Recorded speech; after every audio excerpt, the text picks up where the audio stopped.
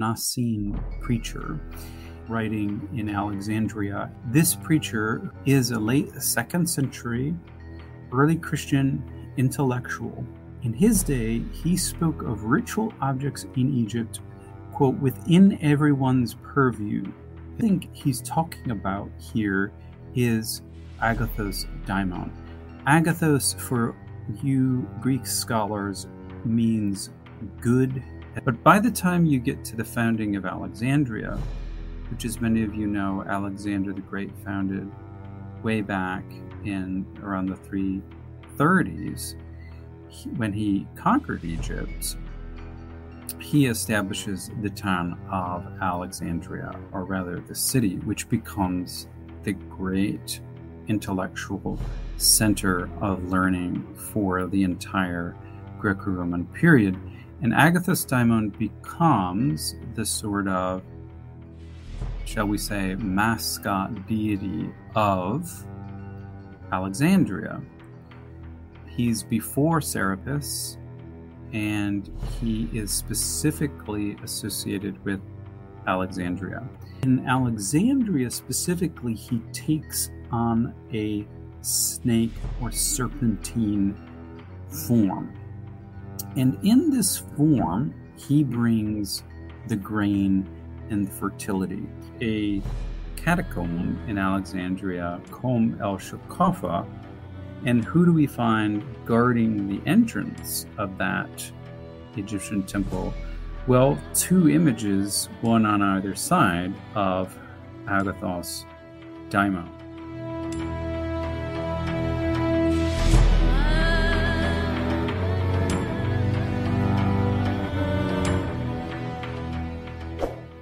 Welcome back to the Gnostic Informant, and you are about to attain true gnosis.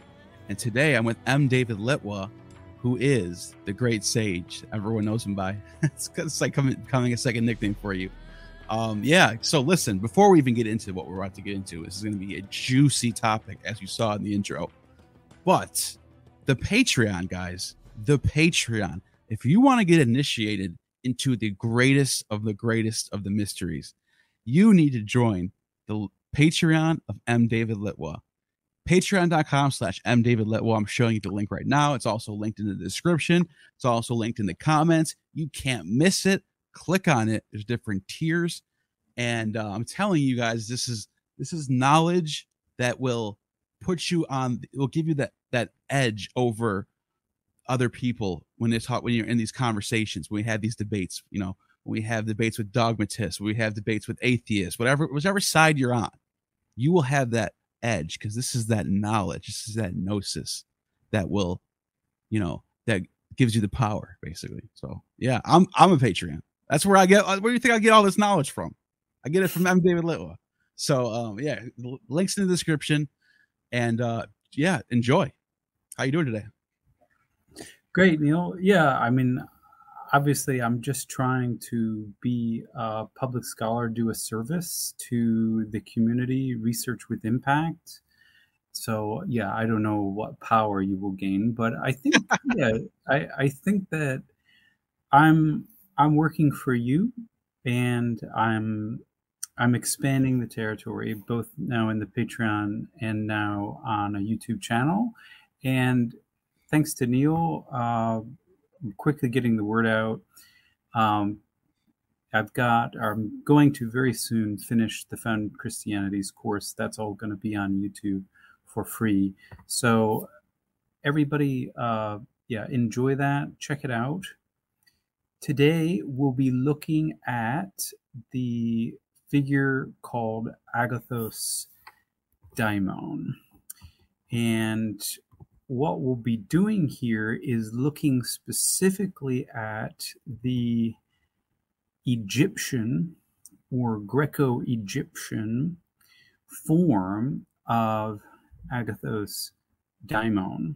There is just a pure Greek form, and then there is what happened in Alexandria. And that Alexandrian Agathos Daimon is what I'm going to be talking about here. So let's begin. I begin with actually my favorite uh, preacher of all, the Nicene preacher. And I think that this preacher was writing in Alexandria, and I'm going to tell you why. This preacher, whom I've dealt with before on this channel and on the Patreon, is a late second century early Christian intellectual. And in his day, he spoke of ritual objects in Egypt, quote, within everyone's purview. And the Greek here is aistena panton epinosin, meaning that everybody knows the ritual objects that I'm talking about, because if you simply open your eyes and look around you, you can see what these are. And he doesn't tell you what these ritual objects are, but he goes on to say that these images stood in front of homes and that they are called good and bringers of good by the local population. So what I think he's talking about here is agathos daimon. Agathos, for you Greek scholars, means good, as some of you already know. Agatha Christie, she's literally the good. But agathos is the male form, and that means good. Daimon, as many of you know, means something like lower divinity. Sometimes it's translated spirit. So agathos daimon, sometimes you'll see these words combined as agatha daimon, literally means the good spirit or the good divinity. And he was associated with Agatha Tiki. Agatha Tiki is the feminine form, meaning good luck. Agathos daimon is that god of good luck and of good fortune. And in Alexandria specifically, he takes on a snake or serpentine form. And in this form, he brings the grain and the fertility. So here is a specifically Alexandrian coin. And on this coin, you'll see that I've circled the ear of grain that is coming from beneath Agathos daimon. Wow. Agathos daimon is the bringer of grain, and he's wearing a little pharaonic cap. If you see, he's got the double crown of Egypt on his head. I know that's a bit hard to see. And then on the left, you have the caduceus, which is the wand usually associated with Hermes, but also associated with Asclepius. It is healing. And so his two attributes are healing and grain or fertility. The LA on the bottom is not Los Angeles. That is the Greek number for 51. So this is year 51 of the Roman Empire. So we have a date on that. That's pretty good. So exactly, we can exactly date this year. This is early 1st century. So, and is that 51 from Augustus's reign? Yes, beginning from Augustus. Yes, because Augustus took over Egypt around the year 30 BCE. So what's happening here is that you'll see these coins of Agathos daimon, and I believe I'll have another one to show you. But these coins of Agathos daimon go up all the way until the 3rd century CE, and they seem to peak right around the reign of Hadrian and Antoninus Pius. So during this 1st and 2nd century, everybody knows and sees Agathos daimon. He's everywhere, even on your coins. So keep that in mind. Agathos daimon, according to Cornutus, has a specific attribute. Now, not everybody knows Cornutus, but you all should know Cornutus. Cornutus is 1st century CE Stoic who comes from North Africa, and in Rome, he writes this fantastic book called Greek Theology. And you can get a very nice English translation from Boys Stones, and I highly recommend that. But when Cornutus comes to Agathos Daimon, he says specifically that Agathos Daimon has certain attributes. He is laden with fruits, and he defends and preserves household matters, and that his attribute is the horn of plenty, which for Americans is probably most associated with the Thanksgiving horn of plenty, but this goes way back into the Greco-Roman period. The horn of plenty is sometimes also called the horn of Amalthea, and it's a very ancient symbol of fertility and abundance. Now, as I said, I'm talking specifically about the Egyptian form, or Greco-Egyptian form of Agathos Daimon. In Greece, prior to the founding of Alexandria, you also had Agathos Daimon, and Agathos Daimon, at the end of your banquets, you would pour a little libation to Agathos Daimon of wine. And it's not clear whether prior to the Alexandrian variant, you had Agathos Daimon appearing in snake form. The jury is still out on that. There's just not a lot of evidence.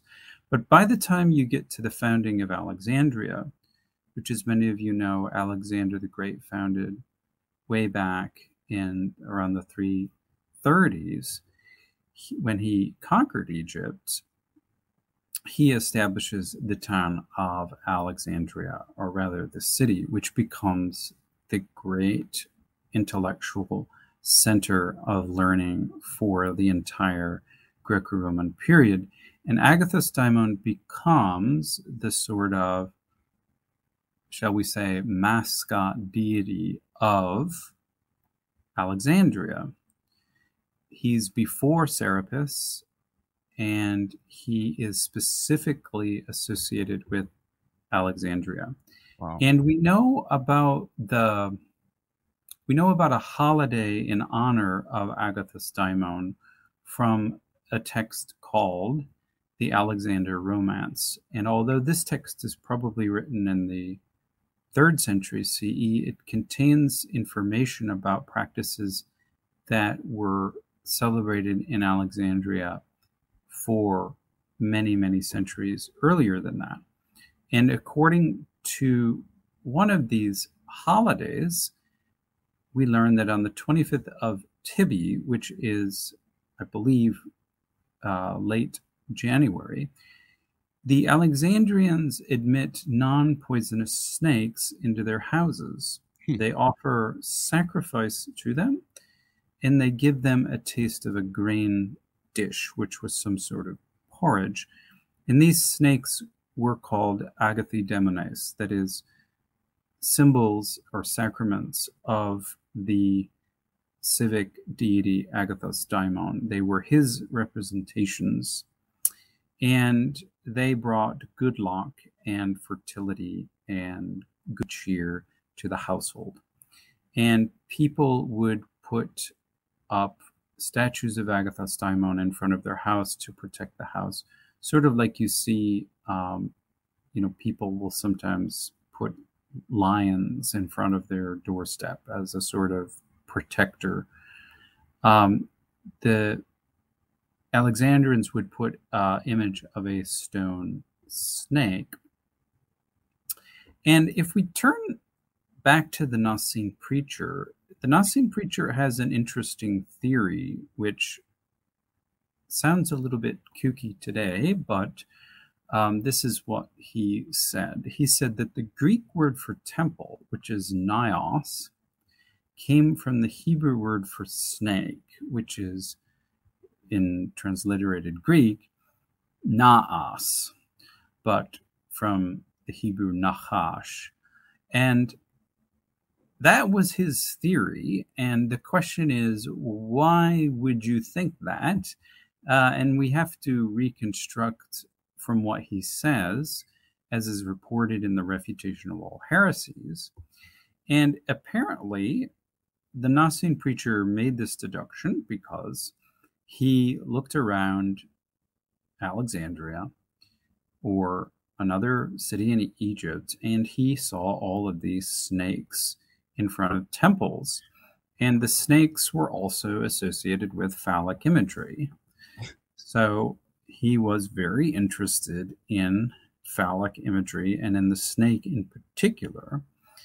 And he saw it all around the temples. And so he made this association between the word for temple and the word for snake. It's pretty creative etymologizing, but obviously not many people accept that today. You know what's so crazy, Dr. Litwa, is that I was taking my Greek course earlier today with my Greek teacher, Dr. Amon, and we're reading this verse on the Ophites, which is serpent people in Greek. And I'm not kidding. I asked him, I go, is there a connection between the Nasenes and the Ophites? And he was like, I don't know. You have to ask someone else that. And I was like, I'm probably going to ask that to Litwa tonight when I see him. Sure enough, before I even got to that question, you're already talking about the Nasenes anyway. It's like, what? So what? I keep coming back to them. Coming back to them. Yeah. Well, also, I'm saying, are they connected to the Ophites or no? Well, in my understanding, they obviously share some sort of name, but right. As we speak, I'm writing a book on the Nasenes, and in the book, I hope to show that what we call Nasene theology is very different from Ophite theology. Ophite theology is mostly reconstructed from Irenaeus, but the Nasenes have their own very distinctive theology, anthropology, as well as ritual practice. So in my view, we are dealing with two different groups. And that's why in the book Found Christianities, if any of your viewers have picked this up, I have chapters both on the Ophites and on the Nasenes, in which I walk you through why they are different, actually different groups. That's all I'll say about that at the moment. The other thing to keep in mind, however, is that the Nasenes may not have called themselves Nasenes. In fact, it's not very likely that they did. That was a name given to them by the author of the Refutation. And so, in my view, the snake was not actually very central to their thought and practice, despite the fact that they came up with this etymology about naas, and they knew about the Hebrew word for snake. Snake is, and snake imagery wasn't exactly central to what their program was. But when I get that book published, I'll let you know. The other thing to know about Agathos Daimon is that he is sometimes morphed with Osiris. And we see that here where Isis on the left, you can recognize her by the crown. She has the horns and the sun crown. And she's also a different kind of snake. If you notice that her body is more like a cobra body. She is different than Agathos Daimon, who has a beard and a crown. But because Isis is facing Agathos Daimon, we know also from the type of hat that what's really being said here is that Agathos Daimon is Osiris, and Osiris is Agathos Daimon, and they tended to morph, especially as we get later in Alexandrian history, and we see that right here. You think there's a reason why that? You think there's a reason why that Alexander the Great's birth is depicted in the romance from a serpent going into the room with Olympia, basically saying he's the son of this god? Or is this because I get confused between Ammon and Serapis? Are they the same? Are they so different? Like, you know what I mean? It's interesting, don't you think? Well, several Greek gods can take the form of snakes, Okay. including Zeus, and Zeus Melikios can take a snake form. Amon-Ra takes a snake form, and that's the deity that impregnates Olympias, Alexander's mother. And so, yes, Alexander is the son of Ammon. But obviously, this imagery, this serpentine imagery, does mix in the minds of people. So, snake gods and snake protectors, they represent different gods, but it all very much can mix together in the mind of the devotees. So, we're not sure how distinct people kept this material, but I'll show you one more image. Neil may be able to find more, but this is I apologize, it's not entirely clear, but this is a catacomb in Alexandria. Wow. Called Kom El Shakafa, and someone was buried in here, but they made a very, very, very wonderful set of carvings on the wall. And you can see that they essentially created the facade of a temple, of an Egyptian temple. And who do we find guarding the entrance of that Egyptian temple? Well, two images, one on either side of Agathos Daimon. And you can tell because just as in the coins, he has the caduceus also sticking out behind him, plus the crown. So when the Nicene preachers said that this image was all over temples, most of these temples, as you can imagine, have been destroyed. And the only reason why this survives is because it was underground and not found until modern times. So I'll just end by offering some suggestions for further reading. And honestly, there's not a ton of good literature on Agathos Daimon. Please don't trust everything you read on a Wikipedia entry. Go to the scholarship. And I can recommend, for the specifically Alexandrian version of Agathos Daimon, a very classic work called Ptolemaic Alexandria. Just 2 or 3 pages of that. And recently, Daniel Ogden, his book Dracon, has a bit on Agathos Daimon. I give you the pages there.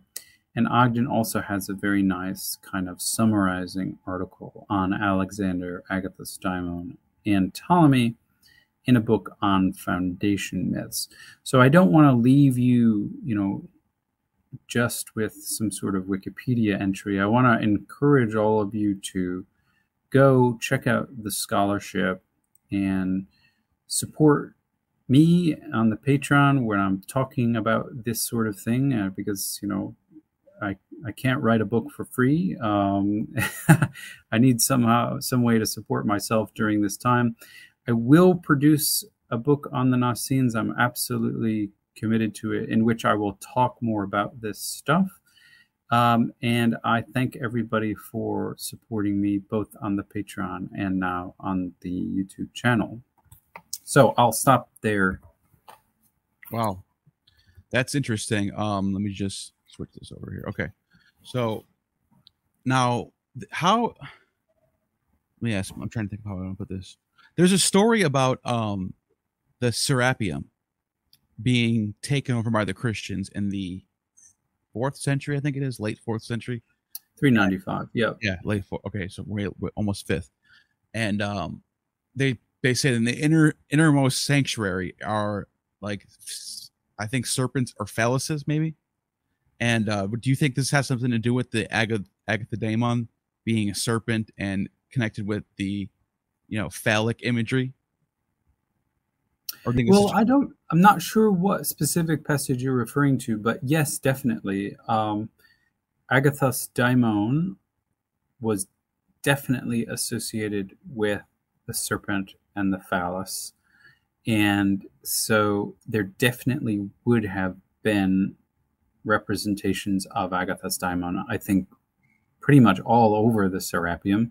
Again, the Christians did such a good job demolishing that. That is basically a worthless archaeological site today, because everything was quite systematically demolished. Now, I say that, and maybe we'll find something. But the other sad thing about Alexandria is there's been very little archaeology because it's still very much a modern city, and one has to really fight to get archaeological projects done because the general population doesn't seem to care very much about some of the history, and specifically some of the pre-Islamic history. So we really need a team to go into Alexandria. We need more people to visit Alexandria, put it on the map. It's just as important as visiting Greece or Rome. During its time, it had just as much cool stuff, but now 90% of it is just underneath everything else. So, and I fully understand why, people don't want their city upended, but occasionally you can have archaeological digs even while the city is still going on. But, and Rome is a good example of that. But yeah, now I've been talking so long, I've forgotten your question. Oh, yes, the Serapeum. Yeah, definitely. Agatha's daimon was there, and I'd love to find him again there, but there's not much left, unfortunately. Now, this other deity named Tyche, if I'm pronouncing that right, Tyche? Tyche. Yeah, Tyche. Okay. She seems like to be a companion or some sort of consort to this deity. Is there anything going on that reflects the mysteries with these two, with the horn of plenty and agricultural and fertility? Or what do you think about that? Well, it's a good question, but to be honest, there's not much mysterious about these deities. These deities are extremely common and mentioned in everyday speech. In fact, in assemblies like, the meeting of the Greek Senate, you would begin a decree by just mentioning the name of Agathi Tyche, which means we acknowledge the goddess of good luck. Wow. And here's what we're going to say. So these are extremely common deities, and seen everywhere. Of course, snake imagery in general finds a place in mystery cults, but usually that imagery is indicating other deities. Remember that multiple Greek gods can appear in serpentine form. And is this a god that would be commonly used to, like, say, toast for or something like that? Like, is this like you mentioned, opening up a speech? Is this even outside of like those, like everywhere basically? Is this always a common thing? Yeah, particularly common in banquets. As I mentioned, you would tip your cup to Agatha's daimon at the end of the meal as an expression of gratitude. So he's very much involved in the sort of everyday religion of people, not just talked about by theologians. Everyone mentions him in daily household rituals. And his last question I have is: this god synchronized with any other gods that you know of? Well, we did see theocracy, which is God mixing with Osiris, and Osiris is also sometimes, or Serapis, I should say, is also sometimes viewed simply as a form of Osiris. Because he's the combination of Osiris and Apis, so you get Serapis. So I think certainly by the 2nd century, which is the period of the Nicene preacher, you definitely see a lot of mixing in the minds of these people.